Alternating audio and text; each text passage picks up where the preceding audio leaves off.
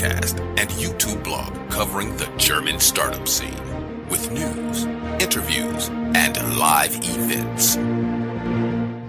Hello and welcome everybody. This is Joe from StartupRate.io, your startup podcast and YouTube blog from Germany, as well as the world's first internet radio station dedicated to startups and tech companies.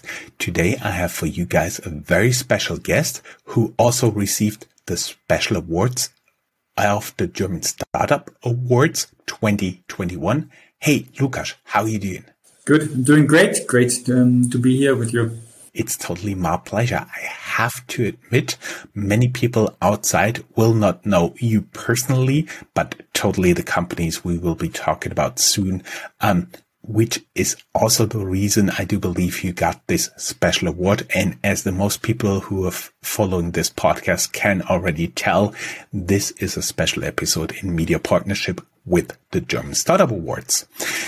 Let us get a little bit into who you are, because there's a lot out to find about you, at least in German. You are one of Handelsblatt's 50 most interesting founders. You're one of Wirtschaftswoche 100 most important people in the internet in Germany.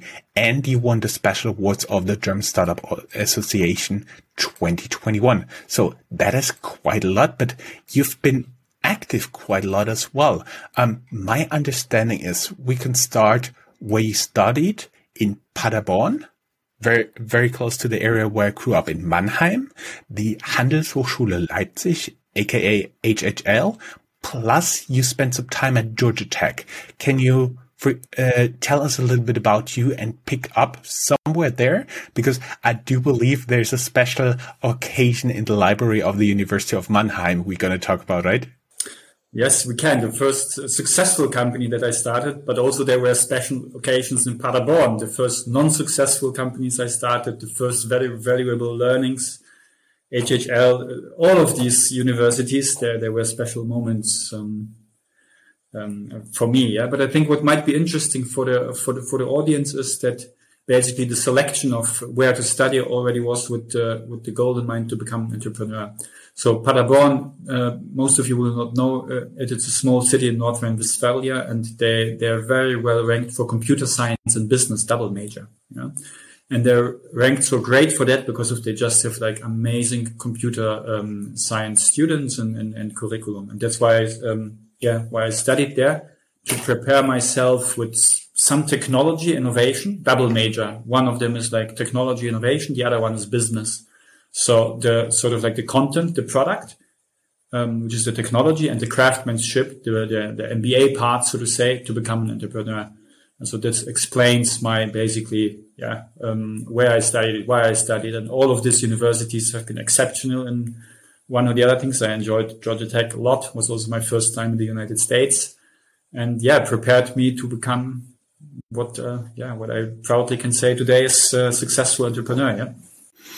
I was already hinting at this special moment at a university library in Mannheim.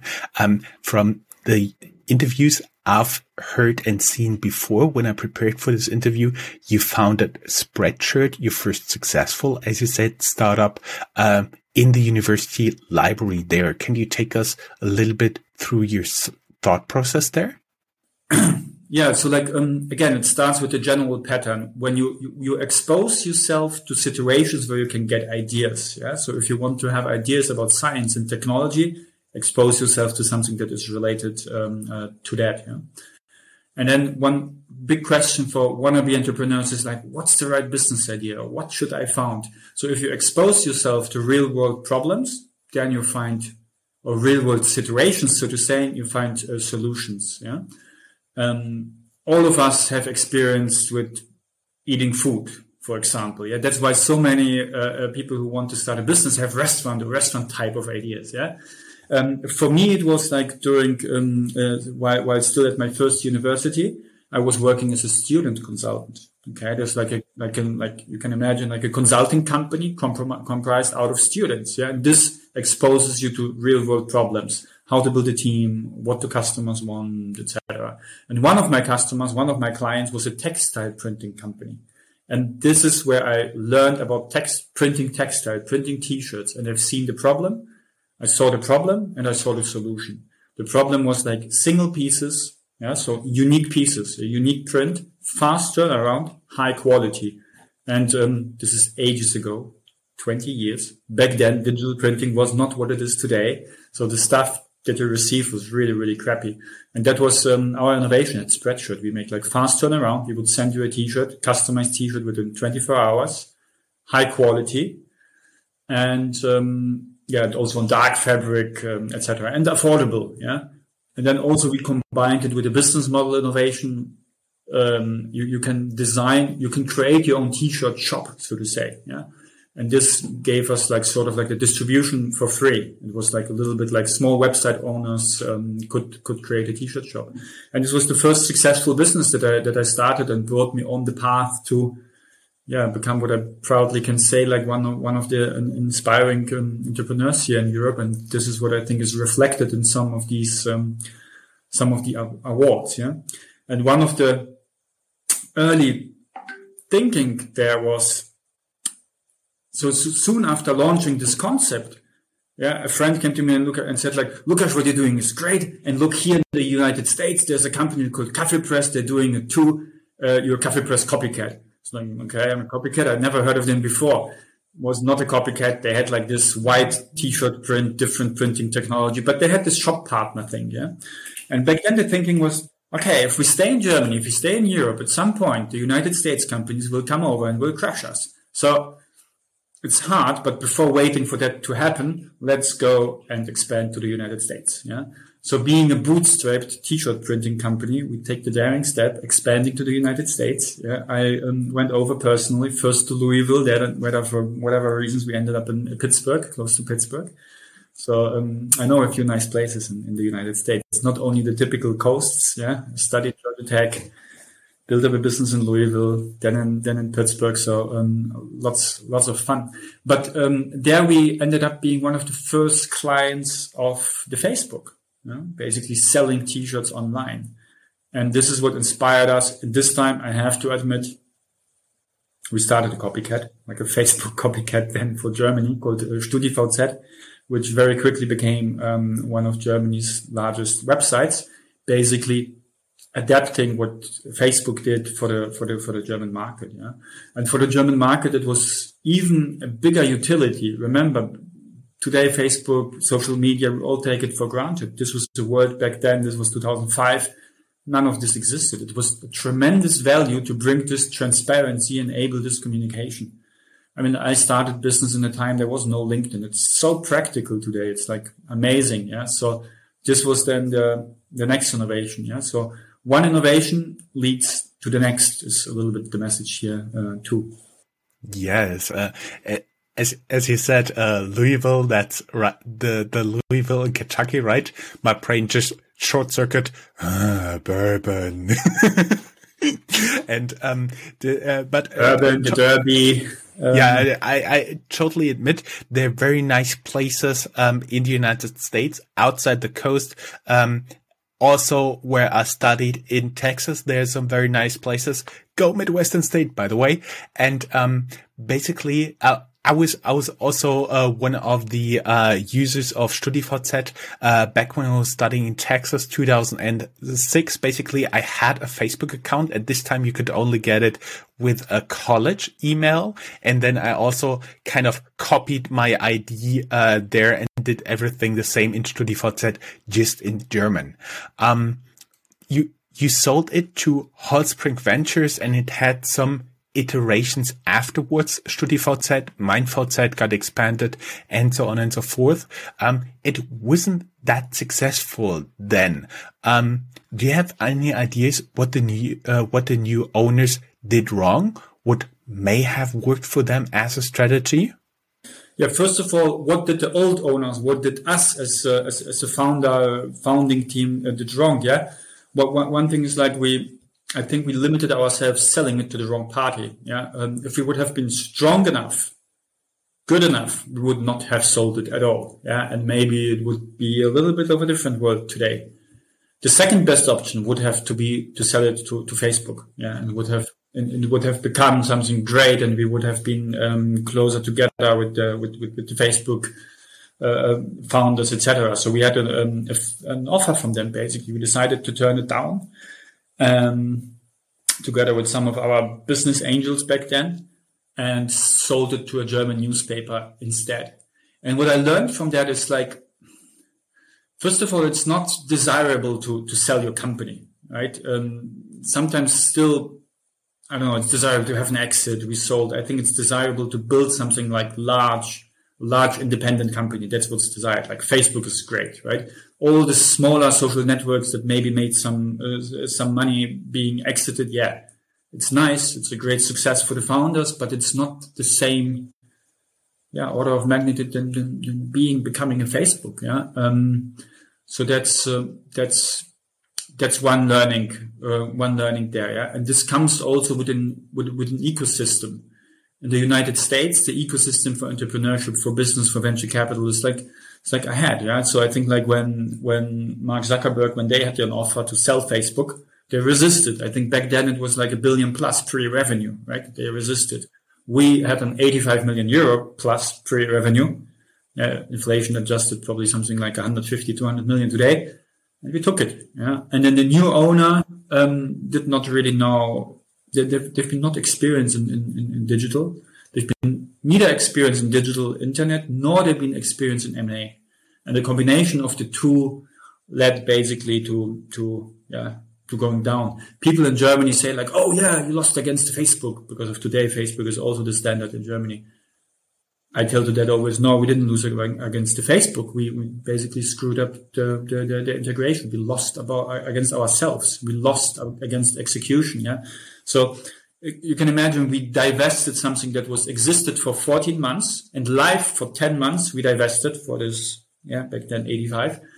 And 1 year after the new owner acquired it, there've been only 1 or 2 engineers left compared to when he acquired it. So we lost basically all engineers. Yeah. And as you can imagine, in a tech company, that's not good to survive. Yeah. So it was almost like a feature freeze for 3 years, just keeping up with the demand, no new features, no this, no that. And Facebook gradually took over. Yeah. But still, great learning for us, great experience, great success. In Germany, not everybody, but like a certain generation knows it because everyone was on the side. Yeah. So it's pretty cool. And I think it's still around, even though I have not visited it for years. You said it's not desirable to sell a company. But when I look a little bit through your CV, maybe it's because it's a little bit tilted towards the company you sold, because then they become public and it gets newspaper coverage. My understanding is that you also been involved in founding of Brands for Friends, which was sold to eBay, Mr. Specs, which, by the way, as we're recording this, just went public a few days ago. So it didn't get sold. Perfect. Yes, of course. And you've been involved in the founding of Cirque, an e-scooter company, which was sold last year to Bird. All companies, most people will know who follow us on a regular basis. But you actually sold them, even though you say it's not desirable. Can you take us through your logic, what you did there? Yeah. First of all, I had to go to my own learning curve myself, right? And that's one answer to that. I'm very proud. The very first company that we mentioned, Spreadshirt, the T-shirt company, for example, we didn't sell. Yeah, we still own it. Like as founders, we have investors, but we still own it. And also the plan is to keep it independent. Sometimes there might be like special situations where it might make sense to sell because of something is on the wrong path or someone else indeed is the better owner. So every rule has its exception, but the good companies, the great companies, usually the founders are the best owners. Yeah. And specific case of both Brands for Friends and Cirque. I think we made mistakes while starting the companies, while founding it. We made mistakes in the DNA of the companies, and it put us on a dangerous path, and we ended up having to sell. Yeah. So while it's still a good success, in both cases, even to some extent maybe extraordinary. And this is really like as we say in Germany, complaining on a high level. Yeah, first world problems. Well, it's still good successes. They're not great successes. I mean, we sold Brands for Friends was like a shopping club, fashion shopping club.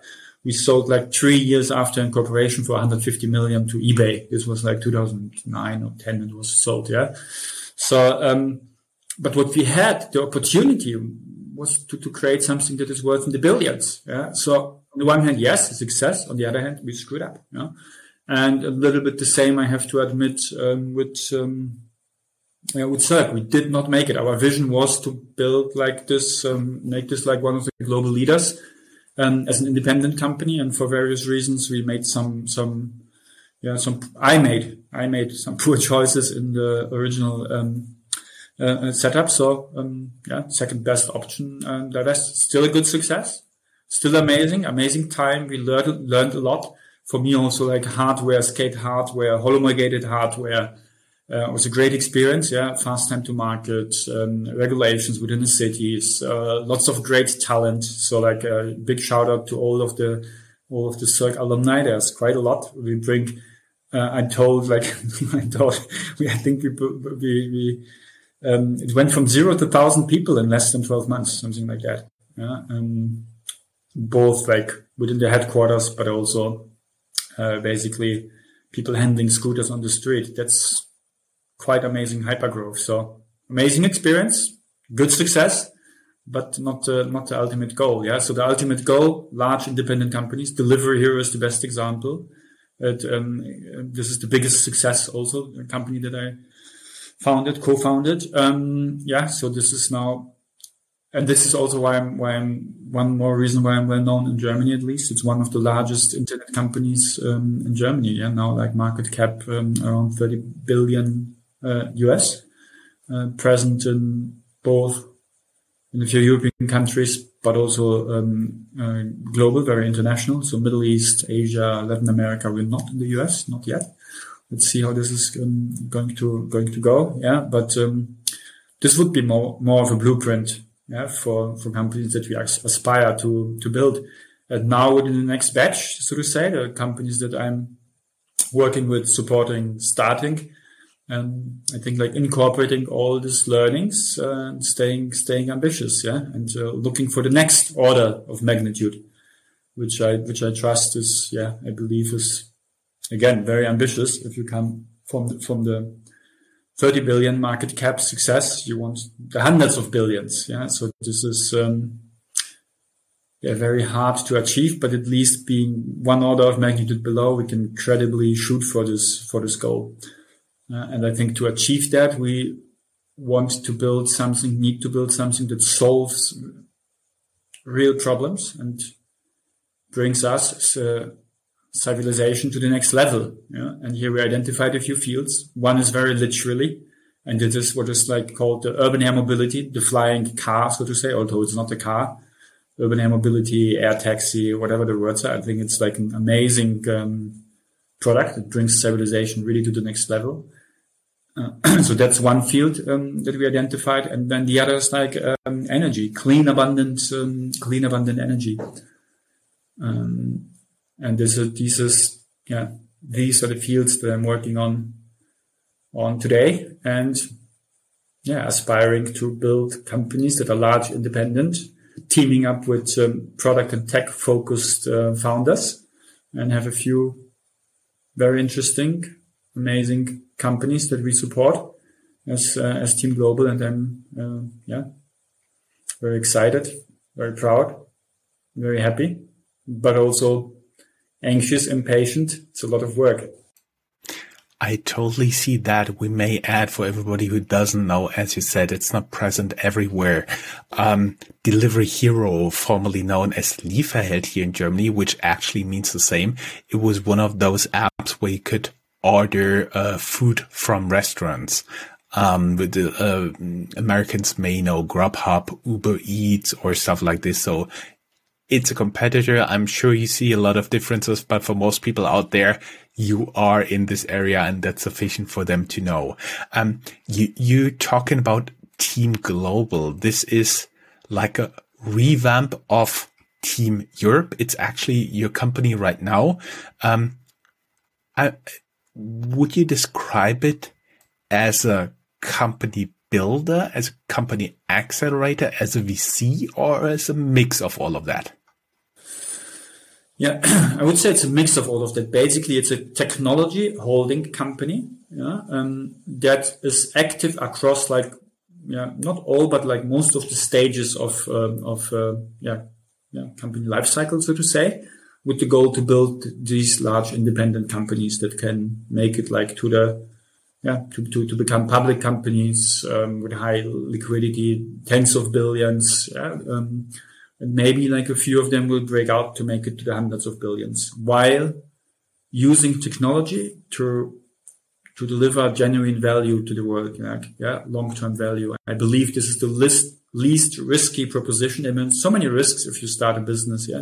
I believe to minimize risk, if you do something that the world really needs, that's already a good start. You get tailwind from I call it like the tailwind from the universe. A good example is also Tesla, electrification of cars. You get some tailwind from the universe if you go on such a mission. But here for us, on the one hand, it's like starting of companies. Delivery Hero was a company started by Team Europe, and Lieferheld too, so both of them. Circ as well. So starting companies. Now we're preparing a couple of new ones that we start ourselves, so to say, as Team Global. But then also we have what I call like large minority positions, where we team up with existing entrepreneurs, usually product and tech focused, usually great entrepreneurs, but still, sometimes not as experienced yet and not as focused as business, more focused on the product and tech, teaming up with them, both in terms of capital, but also like hands-on work.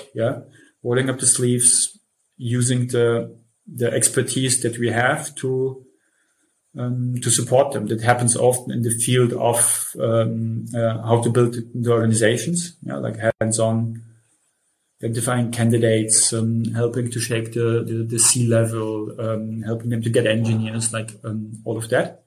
So that's the second bucket. So either starting companies, large minority positions with these inspirational, aspirational, product-driven founders. And then the third one would be more like minority positions, where we invest, support them maybe for a while, but are like not as heavily involved. But still that, it's good win-win situations with these type of investments, and helps us to grow, to learn, while generating returns that again fuels the system and also add value for these portfolio companies. Here, for example, in the food delivery space, Volt would be one. Some people in Europe might know it. In the United States, we support ShareByte, we support Mercato. We have a few companies in the aviation space that fit into this bucket. Mm-hmm. What many of our frequent listeners and watchers will know is, for example, Volocopter, which is, as we've read in the news, in March, currently thinking about doing a SPAC deal and getting listed there. Oh, there's nothing you can tell about that? Oh, I can talk about urban air mobility, VTOL, vertical takeoff and landing. So we backed Volocopter, invested in Volocopter something like almost 5 years ago now. I believe it's 4 years ago, and saw this field growing, contributed to this field growing. And it's again a fascinating field, and some of the companies just went public via SPAC acquisitions. So there is this persistent rumor that Volocopter is planning the same, and it is obviously, I can't comment. If they would do this, I could not say anything about it, So, but one thing that I can say is that they have an amazing concept that is, really great because of its fairly simple. and it's built all around safety mindset. So the likelihood is very high that this is going to be one of the first, or maybe even the first urban air mobility company where you will be able to take a ride while being at the same safety level as with a commercial airliner. Yeah, so it's safer than a helicopter, much safer than automotive even. Yeah, we forget often as that automotive, it's not just that dramatic as a plane crashing, but streets are a dangerous place. Yeah, so again, Volocopter is one of the pioneers of this still evolving early field. Yeah. I actually had to smile when you talked about also automotive as a dangerous place. Driving on the streets, everybody knows an idiot from the last few weeks who just cut in somewhere, made you step on the brakes or something else. I think everybody can feel that, and we may add, for everybody who doesn't know, that Volocopter is a company that offers something that looks like a drone on steroids. So it has a lot of rotors going upwards. It looks like a small remote controlled drone, but it's much larger and it can actually transport people in there. So that's what we are talking about. And as I said, there's a rumor going on that there's a SPAC deal on the table, but obviously for even legal reasons, you cannot talk about it. When I've been seeing a lot what you did, basically you're an all digital entrepreneur, a tech entrepreneur, and you've been talking about those opportunities you see. For example, Lukasz, one of the founders of GetPenta, talked about that there was a moment where the App Store opened that enabled companies like Uber, like Snapchat, like WhatsApp to become successful, the omnipresence of the devices. Do you think what enabled you, and where do you see options right now that open up opportunities on large level, something like this? Because I do believe a hell lot of people back in the days did not see anything happen in the App Store besides how's it called? Oh, those Angry Birds, right? Yeah. Yeah. So enablers, sometimes they come, you don't even see them coming. Obviously a big enabler was the internet, right? The internet per se, that was the biggest enabler. But then, for example, and this also goes back to Team Europe, one of the enablers for me was a political enabler. And this was like the monetary union in Germany, just around the time, not in Germany, in Europe, obviously, right? When the euro was introduced. Before that, you had like all these different currencies. Yeah. So even more complexity. So for Spreadshirt to be able to bootstrap a company like Spreadshirt, the monetary union was indeed key. Yeah. And some simplifications in the laws. And, so this was really important for me. I'm really grateful that this happened. We take it for granted sometimes. Yeah. And I'm a proponent of even more simplifications, across Europe. Yeah. We're still not there. So that was one that is like sort of political. And on the tech side now, like moving from all digital to more hardware, the urban air mobility, for example, is enabled by how fast are the chips, what is the flight control, but also like electrifications. So electrification is a major enabler for us. Yeah, and still here again, like regulatory will be very interesting. And then regulatory will be interesting, but then there will be new enablers because of like with all this new, there will be vertiports. Yeah. So this will make it like easier and accessible for new entrants to offer like, services in air. Yeah. And then one next enabler on the horizon I see is like clean, abundant energy. Yeah. Let's see how fast we can unlock make energy, keep it as cheap or make it even cheaper compared to what it is today while making it clean. So this will enable a lot of things. And this is like my perspective. There's more enablers, like for example, biotech. Yeah. here we're looking at particle accelerators. Those are like tools then and that enable us to analyze tissue, viruses, like all sorts of bio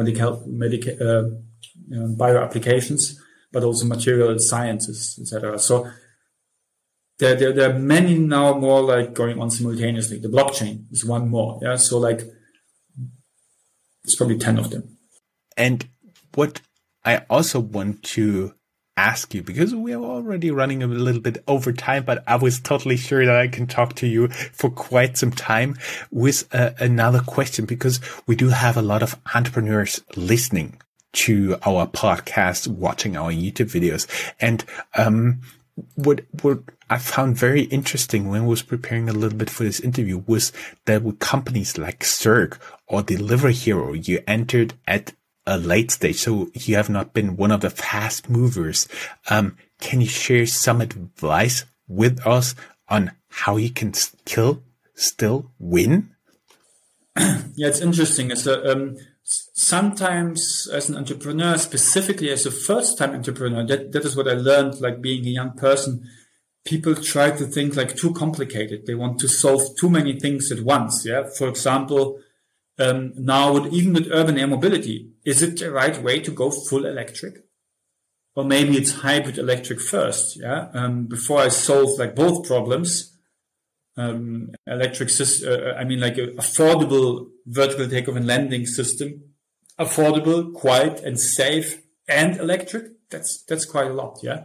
So maybe a hybrid system might be the right thing. So here, by the way, we're also working here with our French partner, Francky Zapata, an amazing engineer.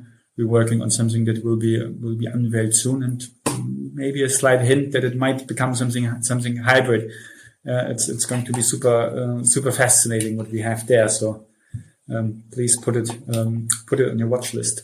So one thing is like, don't try to solve too many problems at once. Yeah. And then one other is like if you address a large enough market, it's not too nichey, then it's enough or easy to add only a few things.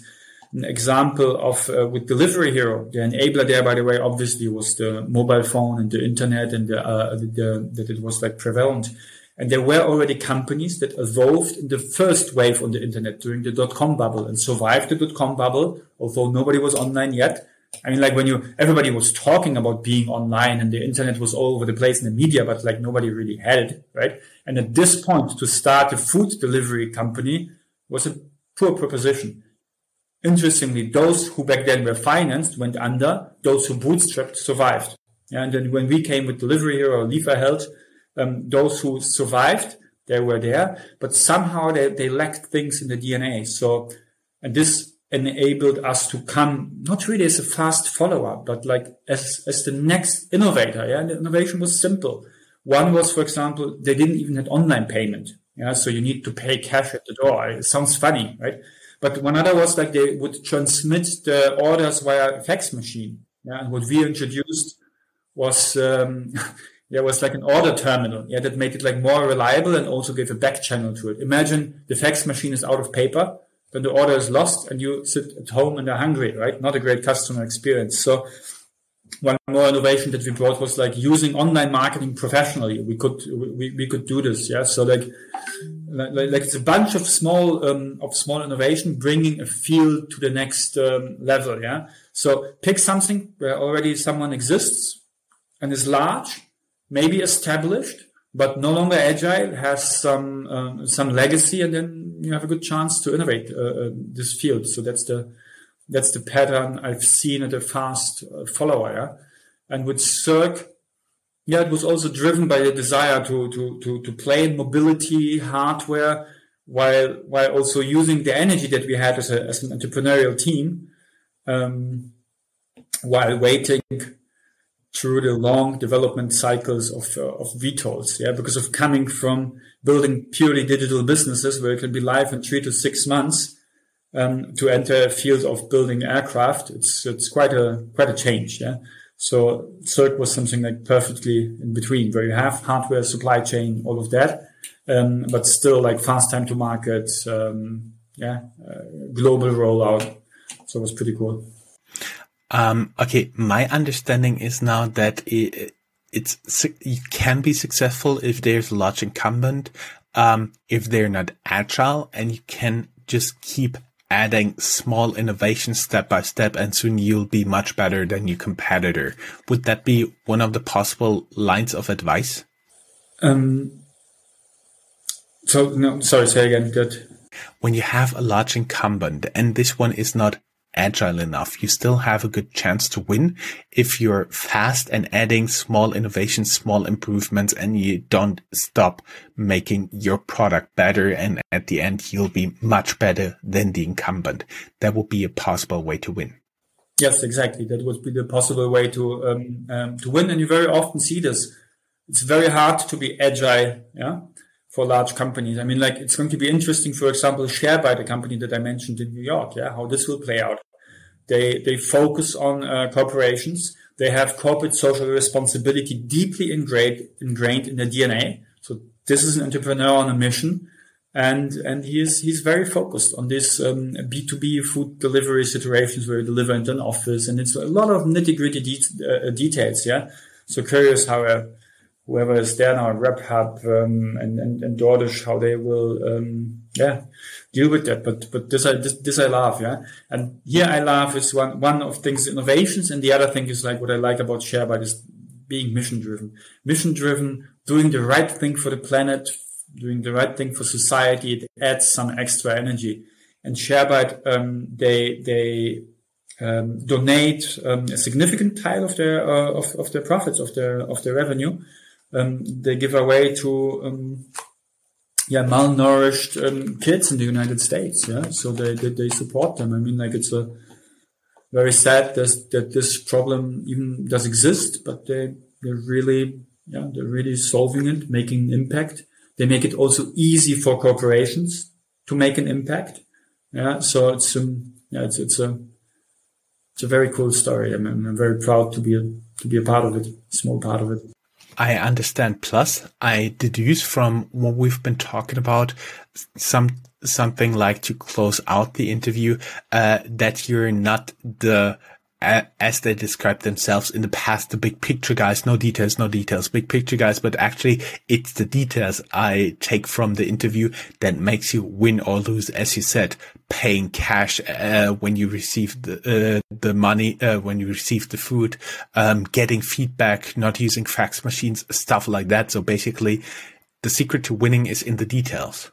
Yeah, both is true. The secret to winning is like to have the vision, bet on the right patterns, and those are basically to some extent easy, right? At least like you start with technology, you start with delivering genuine value to what does society really need.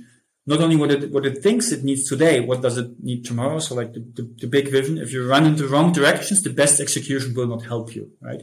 So you can, and then on the other hand, if you have a great vision, it's worth zero. You have a great idea, it's worth zero if you do not execute it. And the execution is about like a lot of the nitty gritty details. Mm-hmm. Yes, exactly. And the execution finally makes the successful entrepreneur, because he has to work a lot and he has to pay attention to the details, and there has to be one spot where all of it comes together, where the decisions are made, and that has to be him. So fully agree.